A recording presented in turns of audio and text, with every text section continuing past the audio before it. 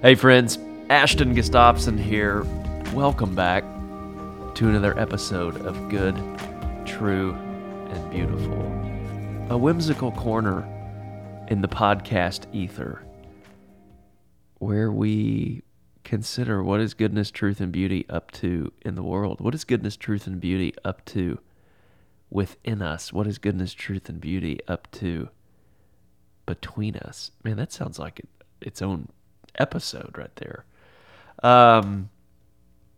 Welcome back. Thank you for being here. I'm grateful to be here. And you've got me today. I don't have a lot. This may be a quick ditty, a little riff, but I thought maybe this could be something helpful in your days. Today's podcast is called How to Find Your Center When Times They Are A-Changin'. How to Find Your Center When Times They Are A-Changin'. That title needs no explanation. My senses are, if you've looked around a little bit, you've probably said to yourself, times they are a-changin'. And, yeah, that's true. That's true. I think that's a valid comment today in 2022. But I thought it may be helpful to, in the midst of what feels chaotic, because, a lot of times we take the external chaos and it leads to internal chaos and conflict. And if we aren't careful, what happens is we get lost in the external and we forget the internal. We forget this seat of the soul. We forget where we are actually already dialed in. We forget there's actually a place in all of us that is eternally in tune, in rhythm, in harmony, at peace. It can't be offended. It's always grounded. It is always centered. And so right out of the gate, there's invitation number one. Times they are a-changin'. Yeah, guess what? They've always been a-changin'. If you've ever taken a history course,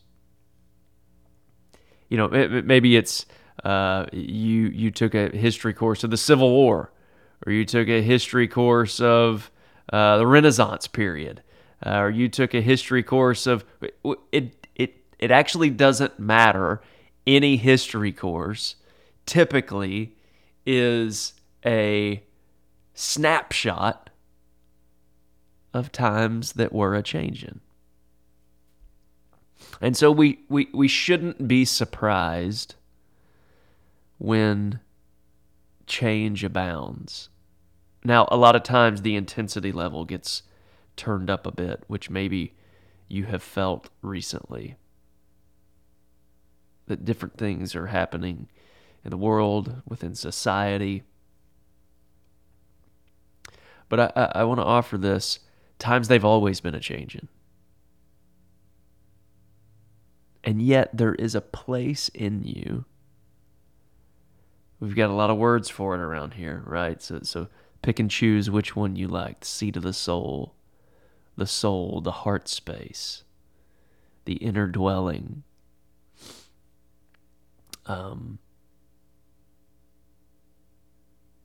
It has been constant forever. Now, a lot of this, we haven't ever been told this, or we haven't ever known this, mainly because we simply weren't introduced to this gift.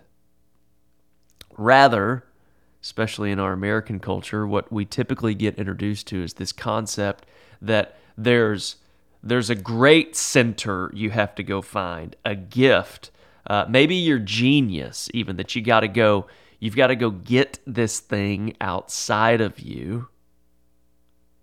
And once you get that, once you have that, once you do that, you will then be grounded, centered, at peace, aligned. But if you've hung around here long enough, you know that there's nothing outside of you that can do this. You can polish the bio. You can grow the net worth. You can expand your reach, quote unquote. You can cultivate 1 million friendships. You can find fame. You can check every single box that society may deem as important or relevant or significant. And yet the truth is, those of us that live within a tradition that claims that we were made in this image of the divine, you're actually home free already. There's actually nothing to get other than surrender. Other than, and you can't get surrender, by the way. The only thing that we need to learn to do is how to excavate everything that we've been taught we need so that we can actually arrive at that which is essential. I wrote a lyric once in a song. Let me see if I can quote it. I'm going back into my lyric brain. I'm drawing a blank. The lyric went something like this. You work hard to earn some paper, but the name tag don't match the face. What I'm getting at is these name tags, these roles, these personalities that we develop, that if we are not careful, the role, the name tag, the personality, if we aren't careful, we will actually miss the deepest parts of what it means to be human. Like, doesn't it sound refreshing to live a life where when your feet hit the floor each day, the first thing across your mind is not, am I significant? Will someone affirm me? Hey world, will you cure my loneliness? Does any of that ring true, or is it just me? I think what we're offering here, what I'm trying to get us to do as we come back to our center in the midst of times that are a-changing, is just remember, you got to get in on the joke that you're actually home free already. And if you can begin each day at this place, what happens is then you emerge into the world in a loving, peaceful, patient, kind, responsive, non-reactive way. And I think the world considers that a redeeming presence. And interesting things follow that. Enter the mystery. I think goodness, truth, and beauty tends to follow that. And so step one of reclaiming your center, step one of coming back in the midst of the chaos, is just remembering. Or maybe another way to say it is don't forget. You can say don't forget, you can say remember. Whichever one you need to do is there is a place in you that is eternally okay. I would go as far to say this is the immortal side of you. This is the you that will continue on when the you that you think you are is no longer physically here. There it is. When the you that you think you are disappears and the you that you actually are emerges, beautiful things happen. And so you say, well, who is that? Who is that? Who is that? Who am I? You could say love. You could say mystery. I think the interesting thing of what it means to be human is you fill in the blank. Listen. Put your ear to the heart space. Hear who you've always been whispered to be. And so maybe you're driving to work, maybe you just pulled out of the garage, maybe you're on a jog, maybe you're headed on vacation. I don't know where you're headed right now. But chances are some dialogues will begin,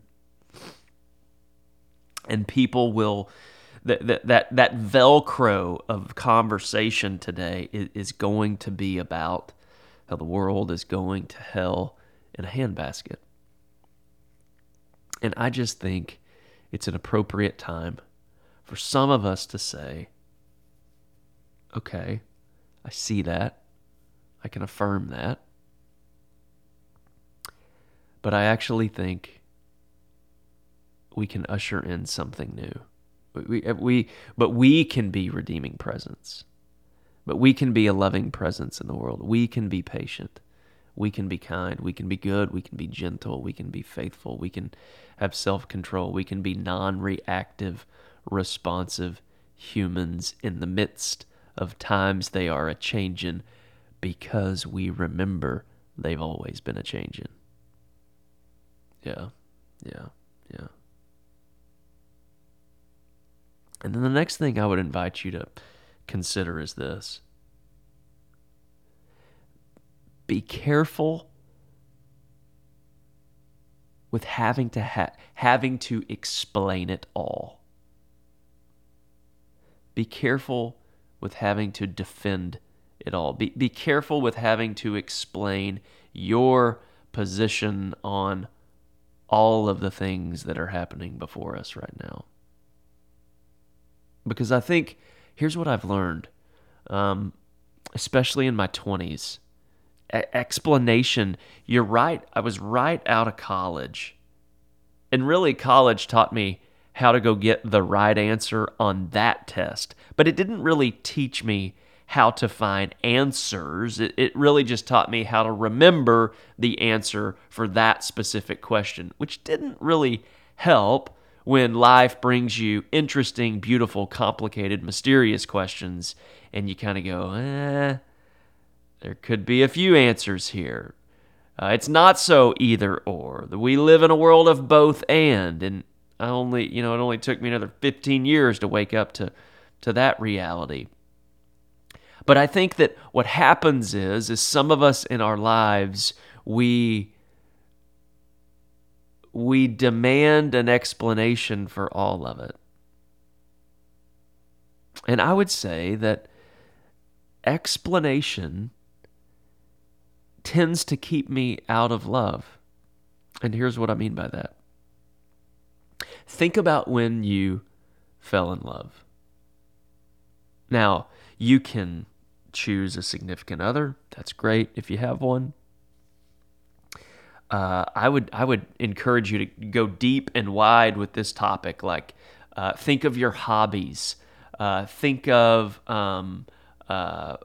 interesting, or maybe it was travel or anything you keenly, crazy got curious about, right? And maybe it was just with a human when you fell in love, or go hobby. For me, like, I think at a young age of fly fishing. I think of different cooking over the last few years. I'm currently, side note, I'm currently in this Jenny's ice cream rabbit hole. We may have to have a whole podcast about that. But I would say I'm in love with ice cream at the moment. There we are. So when you are in love, there's no explanation.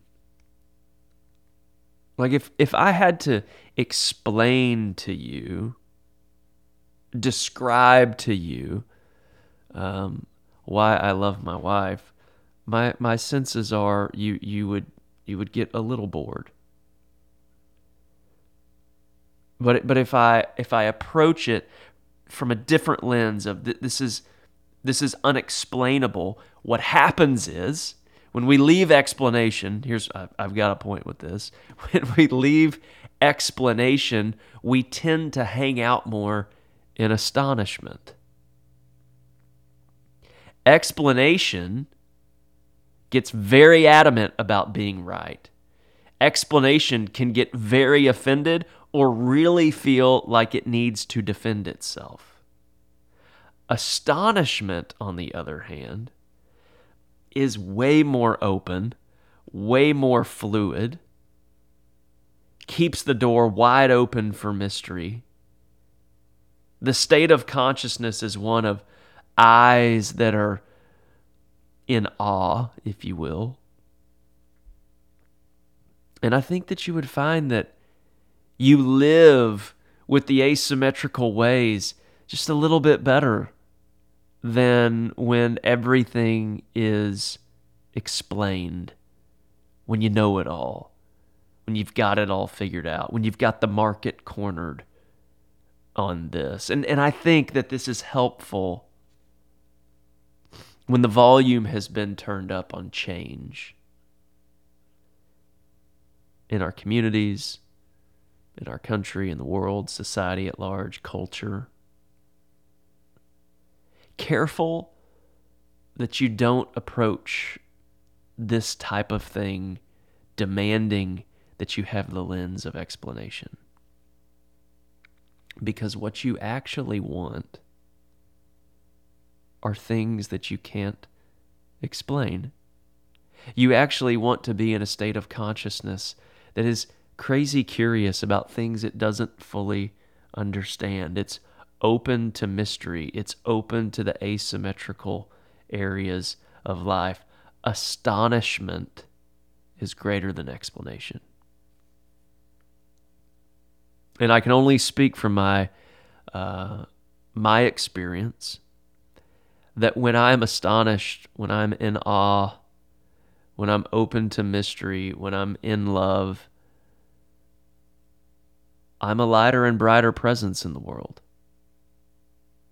Things don't stick. They don't have that Velcro as we've talked here before. There's more of a Teflon going on at the soul level. Things you become a responding presence, a redeeming presence, a non-reactive presence. You get, and I think this was our last conversation, you leave a world that's chaotic and complicated. You arrive back at a world that's simple and quiet. And listen, astonishment, you'll hold more of your moments. You'll hold more of your moments. I mean, how many of our days do we get to the end of them? We turn on Jimmy Fallon, we look backwards, and we ask ourselves, how did I get here? I have found that the more of my days, when I get to the end of them, I look back and I reflect on them and I go, wow, I'm glad I did that one, versus I wish I had done that. I tend to be in a state of astonishment. When I'm in the place of explanation, that's the place that the ego is so offended. The ego is so flexed, so leading the dialogue and the conversation, right? But remember, guys, the name tag doesn't match the face. We have to be a people that exchange our roles, all of the labels, all of the bio, all of the categories that people have given us and we have gone out and gotten ourselves. We have to learn to exchange that for something much, much more simple and quiet, but much more magical, much more peaceful, much more beautiful. And so, yeah, times they are a-changin'. And that's never not been the case. That's never not been the case. But don't forget that all the while, in the midst of that external change, that there's something that doesn't change. And that is what we must remember day by day. That is what we must recall, remember, realign, realize, recognition, know. And don't forget that That's actually who you are and who you've always been. To use language from the tradition I come from, you have always been hidden with Christ in God. And I'll be honest with you, I have only begun to scratch the surface of what that sentence just means. But I'm wildly astonished about it. I'm crazily curious about what that could mean to be hidden with Christ in the divine. I don't know what that means. And yet, there is a tuning fork inside of me that knows it's true. That can lay its head there. That can find its peace. That can be at rest. And then I can reemerge from that hidden place in the midst of times that are a-changin', and do some interesting things in the world. Raise a couple girls, love a beautiful woman, help some people do some stuff, shoot some words into a microphone, write a few poems, make a few paintings, make a couple scoops of ice cream, and then vamonos. I will leave you with Rumi. We haven't had a Rumi poem here in a while. This one's called Messengers from the Mystery. Messengers from the Mystery. Love is the way. Messengers from the mystery tell us things. Love is the mother, and we are her children. She shines inside us, visible, invisible, as we trust or lose trust, or feel it start to grow again. Messengers from the mystery. Love is the way. Messengers from the mystery tell us things. Love is the mother. We are her children. She shines inside us, visible, invisible, as we trust or lose trust or feel it start to grow again. My friends, may you find yourself caught in a rhythm, in a stream, in a river of the great knower who's always known you, who's always called you by name. May you dial it in. May you realign. May you realize. May you recognize. May you remember. May you not forget who you are and who you've always been, and who you will always be, by the way. May you remember that the name tag doesn't match the face. And may you remember as you emerge into these times that they are a-changin', that there's a simple and quiet way to be,